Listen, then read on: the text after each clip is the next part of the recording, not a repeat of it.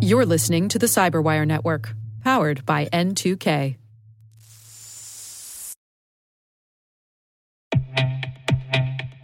With over 8,000 threat hunters analyzing over 65 trillion signals daily, Microsoft works tirelessly with the federal government to keep our nation's data secure.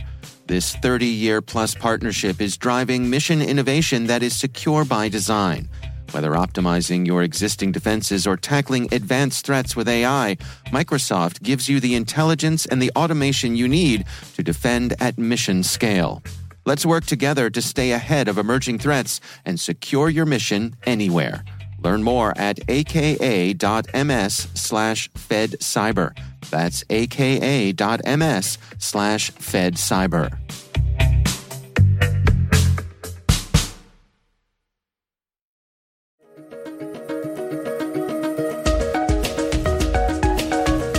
Hello, everyone, and welcome to the CyberWire's Research Saturday. I'm Dave Bittner, and this is our weekly conversation with researchers and analysts tracking down threats and vulnerabilities and solving some of the hard problems of protecting ourselves in a rapidly evolving cyberspace. Thanks for joining us.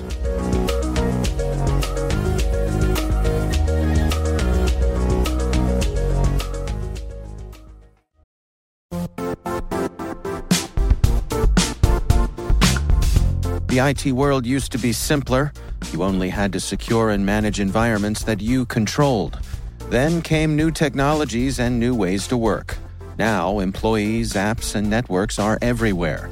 This means poor visibility, security gaps, and added risk. That's why Cloudflare created the first-ever connectivity cloud. Visit cloudflare.com to protect your business everywhere you do business.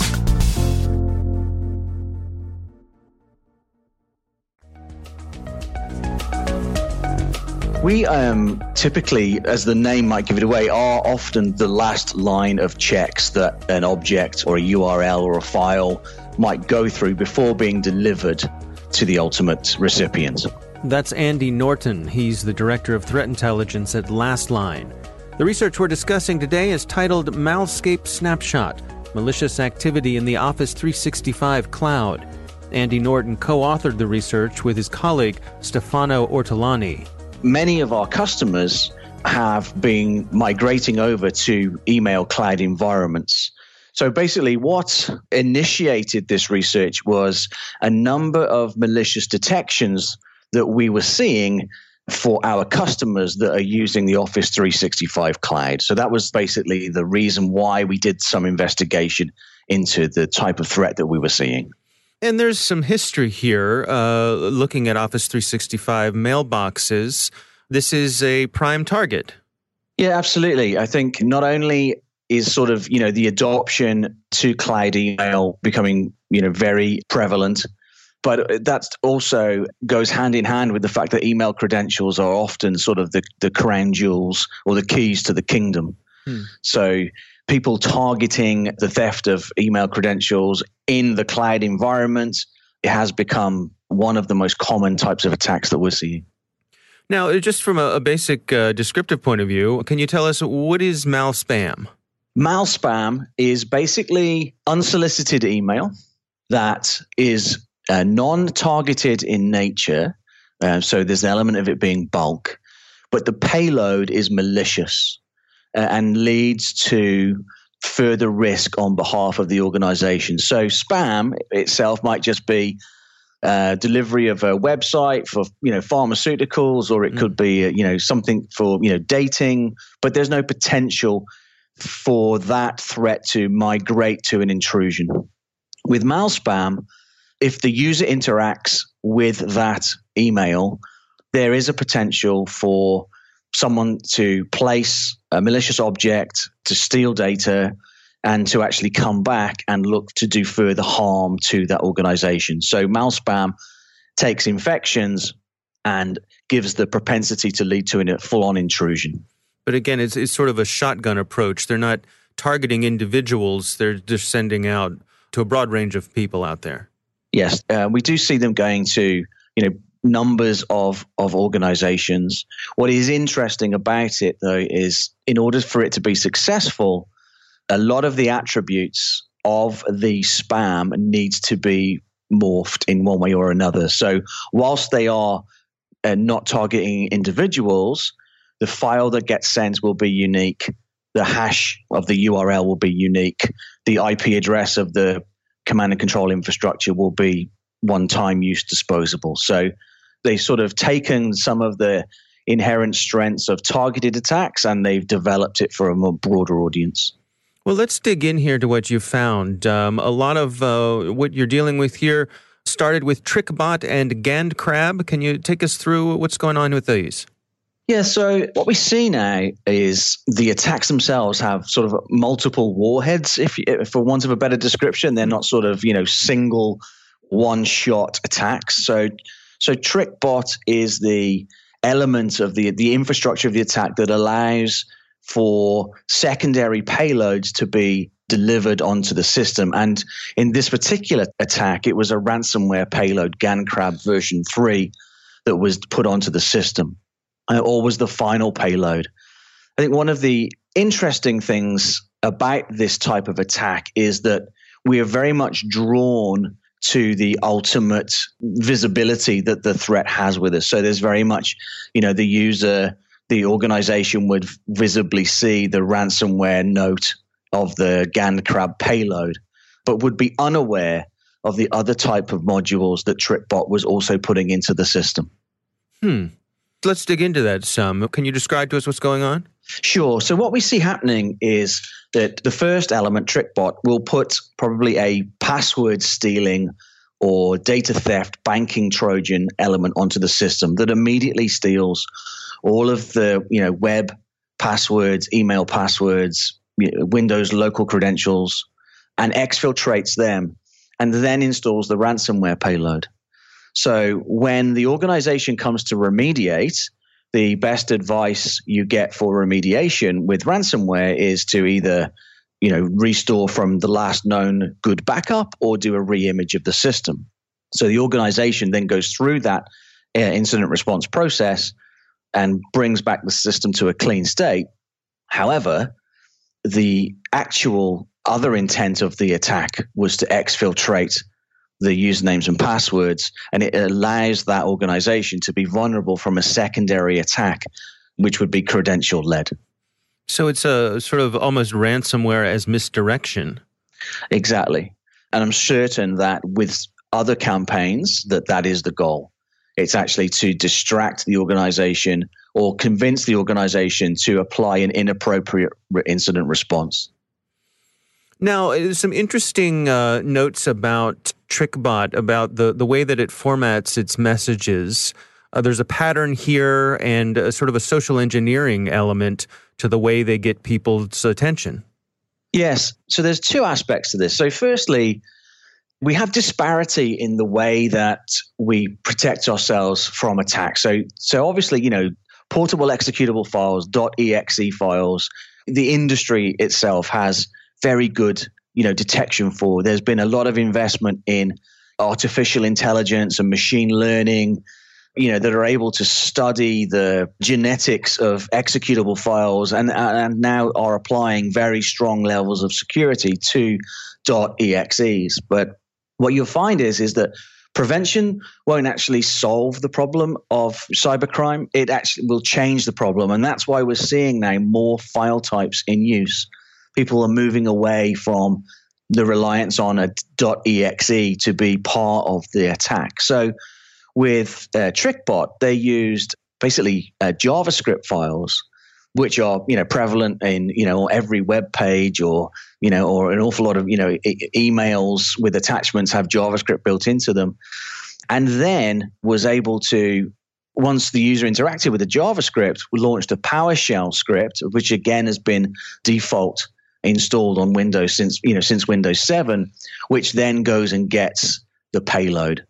And the other thing that was interesting about this was it wasn't sort of the theme wasn't really, work related. It wasn't, HR related. Here's my CV. Mm-hmm. It wasn't finance related. Here's my, purchase order or my invoice. It was actually targeting the individual's personal life. So it was like, here's a new picture of you. How could you take this picture of me? So it was very much structured around sort of, the personal life of the victim. Right, and a certain amount of vagueness to them as well, to, I guess, spark someone's curiosity. Exactly. Yeah. Also interesting, I thought, was the file name structure. They use a .jpeg.zip. I think certainly most people consider a .jpeg. A .jpeg, I think most people think about as being comparatively benign. Indeed. Again, it's a sort of a double bluff because the actual file extension is the zip. Right. The other thing that's interesting is it looks like the file name is sort of structured in the way that a digital camera might take a photo and give it a unique identifier. Right. So if the message says, I'm about to publish this photo, and the file structure looks like something you'd be accustomed to with a photo, again, another way to lure you in. Exactly. It's just, improving their click rate. Right.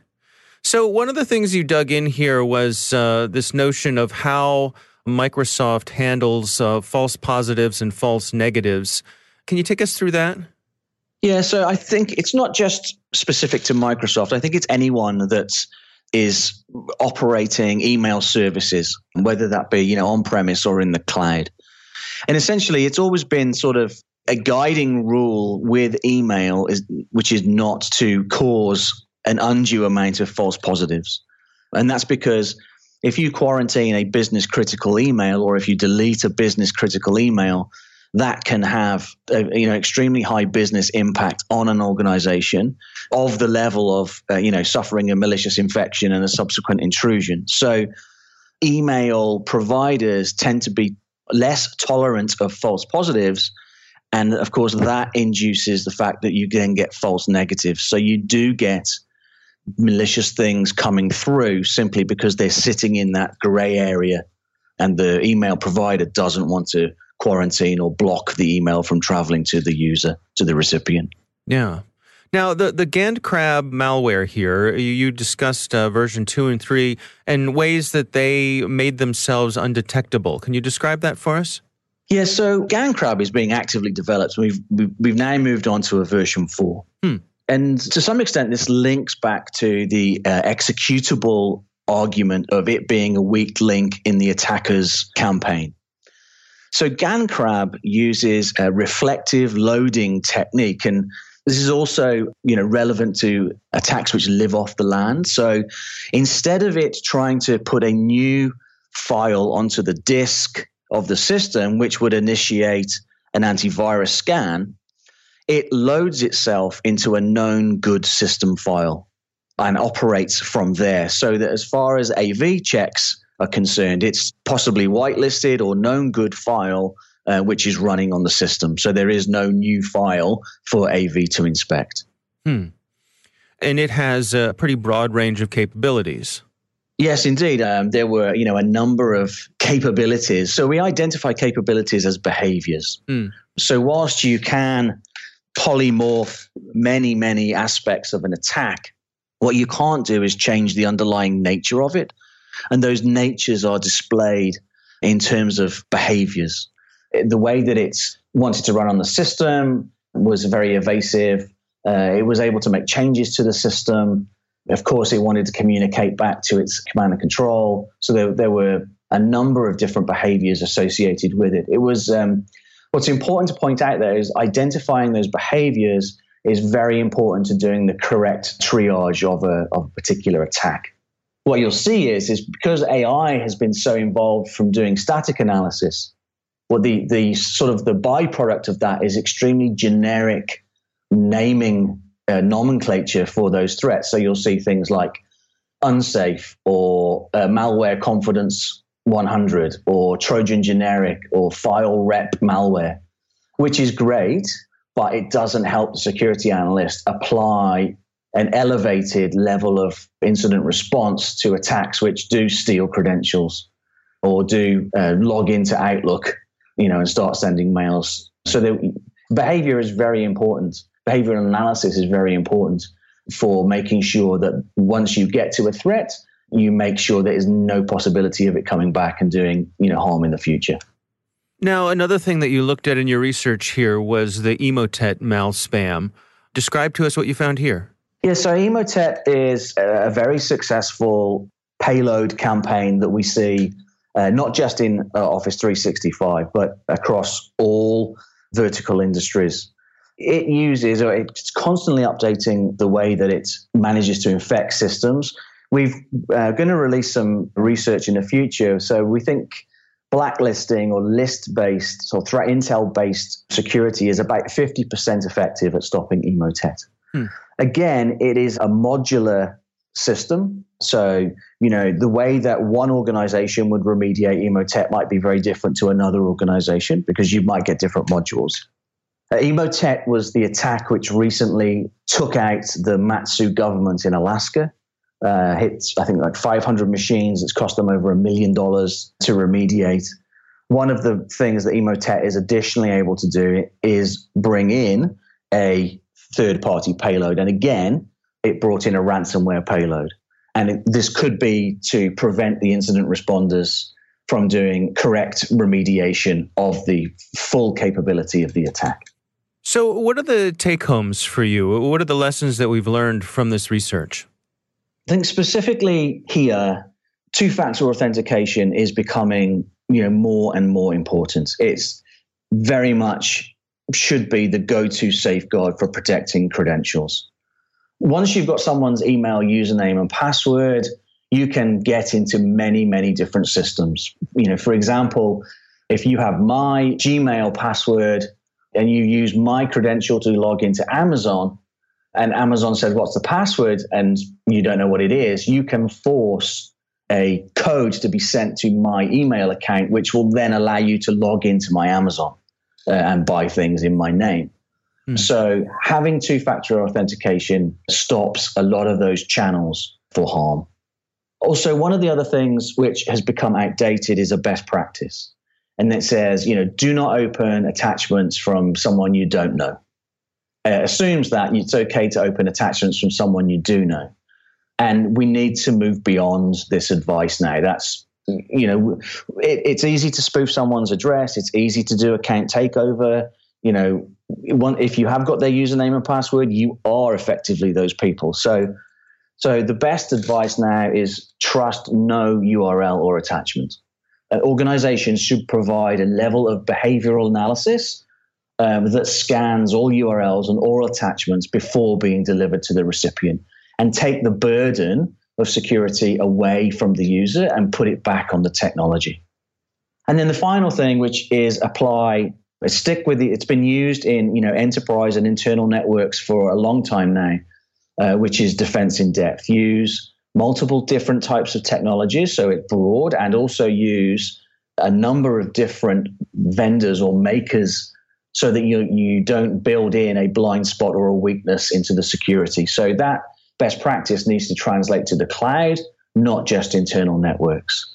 So, if you are using Office 365, the bad guys will also have accounts, test accounts. They will be checking to see whether their malware is able to subvert existing Microsoft defenses. So you will need third-party add-ons if your level of risk, warrants, ensuring that the data you have remains confidential, integral, and available when you need it.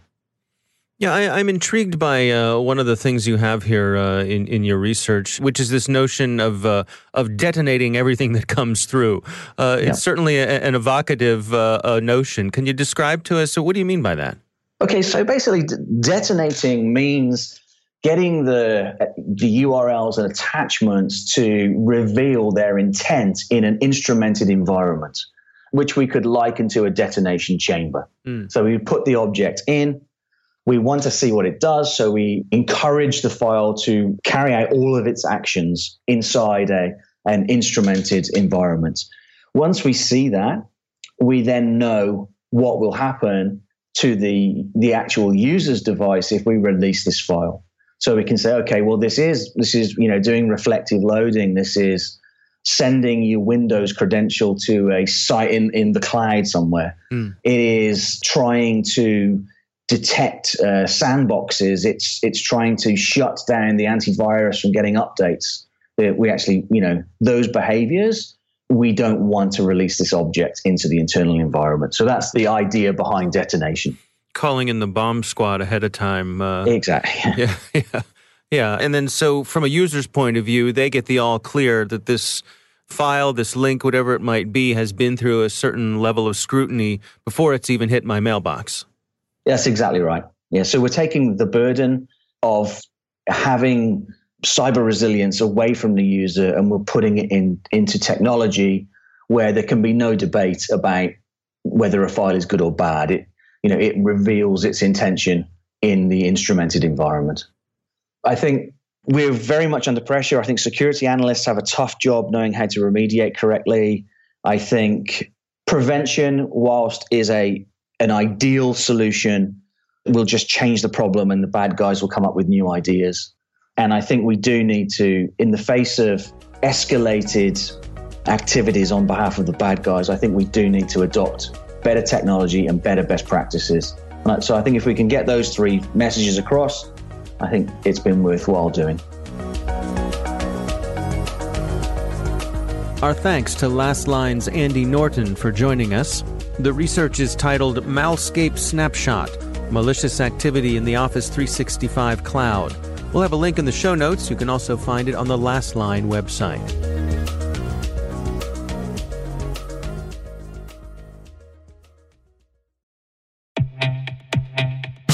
And now a word from our sponsor, SpyCloud, the leader in operationalizing cybercrime analytics. Traditional threat intelligence is a thing of the past. Cyber criminals are stealing vast amounts of credentials, session cookies, and financial data every day, and it's hard to keep up. SpyCloud is the trusted partner businesses turn to fully understand their darknet exposure risk and neutralize threats before it's too late. SpyCloud alerts your organization as soon as an employee or customer's data appears on the darknet, so you can act faster than bad actors to prevent cyber attacks like ransomware, session hijacking, account takeover, and online fraud. With insights from the industry's largest repository of recaptured data, protect the digital identities and systems most important to your business. Get your free corporate darknet exposure report at spycloud.com/cyberwire and see what information criminals have in their hands today. That's spycloud.com/cyberwire. The CyberWire Research Saturday is proudly produced in Maryland out of the startup studios of Data Tribe, where they're co-building the next generation of cybersecurity teams and technologies. Our amazing CyberWire team is Elliot Peltzman, Puru Prakash, Stefan Vaziri, Kelsey Bond, Tim Nodar, Joe Kerrigan, Carol Terrio, Ben Yellen, Nick Valecki, Gina Johnson, Bennett Moe, Chris Russell, John Petrick, Jennifer Iben, Rick Howard, Peter Kilpie, and I'm Dave Bittner. Thanks for listening.